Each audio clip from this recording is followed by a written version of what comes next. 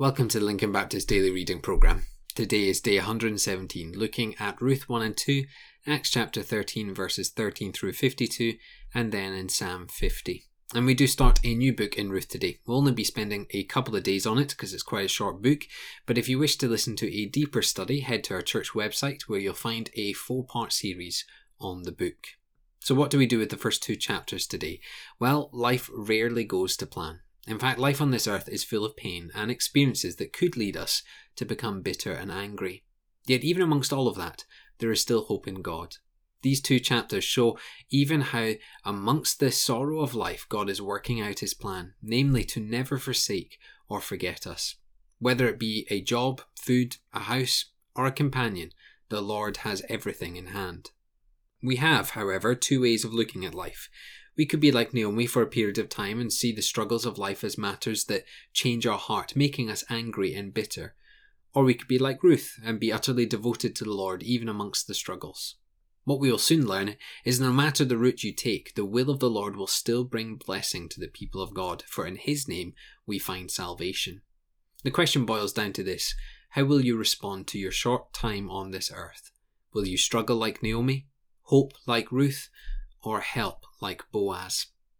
Let's head into the book of Acts, and our passage really is a story of 2 halves. Firstly, we have the excitement and joy when the message of the gospel is preached. And notice 3 things: how the people begged for more, how the people were inspired by the message of Jesus, and that more and more came to hear Paul speak of Jesus. Yet we have another side of the story, that of jealousy. Many came to hear Paul speak of Jesus, much more than would normally attend to hear the Jewish leaders speak. This jealousy was driving Paul and Barnabas to leave the city, and the very reason that Paul shook off the dust, or in other words, he left the city to continue the work elsewhere. In our Mark series on Sunday mornings, we have seen this time and time again, leaders becoming overwhelmed with jealousy and lashing out. Jealousy truly is that ugly sin, for it neither thinks the best of others, nor does it wish good to fall on others. Jealousy seeks one thing: for self to be glorified through the wanting of what others have. And notice that the religious leaders in Acts had less of an issue with the message than with the following that it was producing. This was about their egos and their desire to be followed. What about you? Do you suffer from ego and jealousy? Do you look around and think, but I want that, or I want this? There are 2 lessons in this passage. First, nothing can stop the gospel message spreading. For if it is rejected by one, it will be accepted by another. But second, we must die to self. We must not let it reign, or it will be our downfalls. Let's go into our final passage in Psalm 50. I think sometimes we forget the judgment of God. We think of God in respect to his blessings, the holy God that is faithful to his people, who brings them into right relationship with their Creator. Yet there is another side of God, the side of holiness, that brings judgment against those who ignore or worse, openly disobey God. On one hand, we have the blessing of God that brings salvation to the faithful. On the other, we have the judgment of God that verse 22 states can tear mankind apart. I think as Christians we tend to weight in one direction. Either we have an overly positive view of God, considering only the good, or we have an overly negative view of God and cannot take our eyes away from that fearful and terrible judgment. Psalm 50 reminds us that it's good to know God, the judgment and the blessing.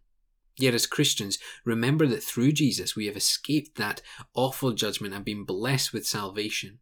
To know Jesus is to know both judgment and blessing, as both exist in his name. We are to praise Jesus, that we do not face that judgment, but we have assurance of our salvation in him. So don't hide from God's judgment, and don't be overly positive to the point where you forget about the judgment. Instead, know Jesus. Know that judgment was placed on his shoulders, and know that you have salvation in his name. Let's pray to finish. Father, we pray that you would kill in us the sin of jealousy.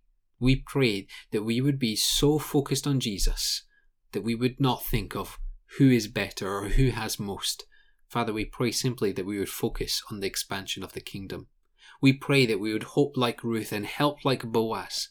We pray that we would know Jesus Christ, the fact that judgment was placed on his shoulders, and the fact that we find salvation through Jesus. And Father, we pray in all of this that you are continuing daily to sanctify us, to make us more like Christ. We pray this in your precious name. Amen.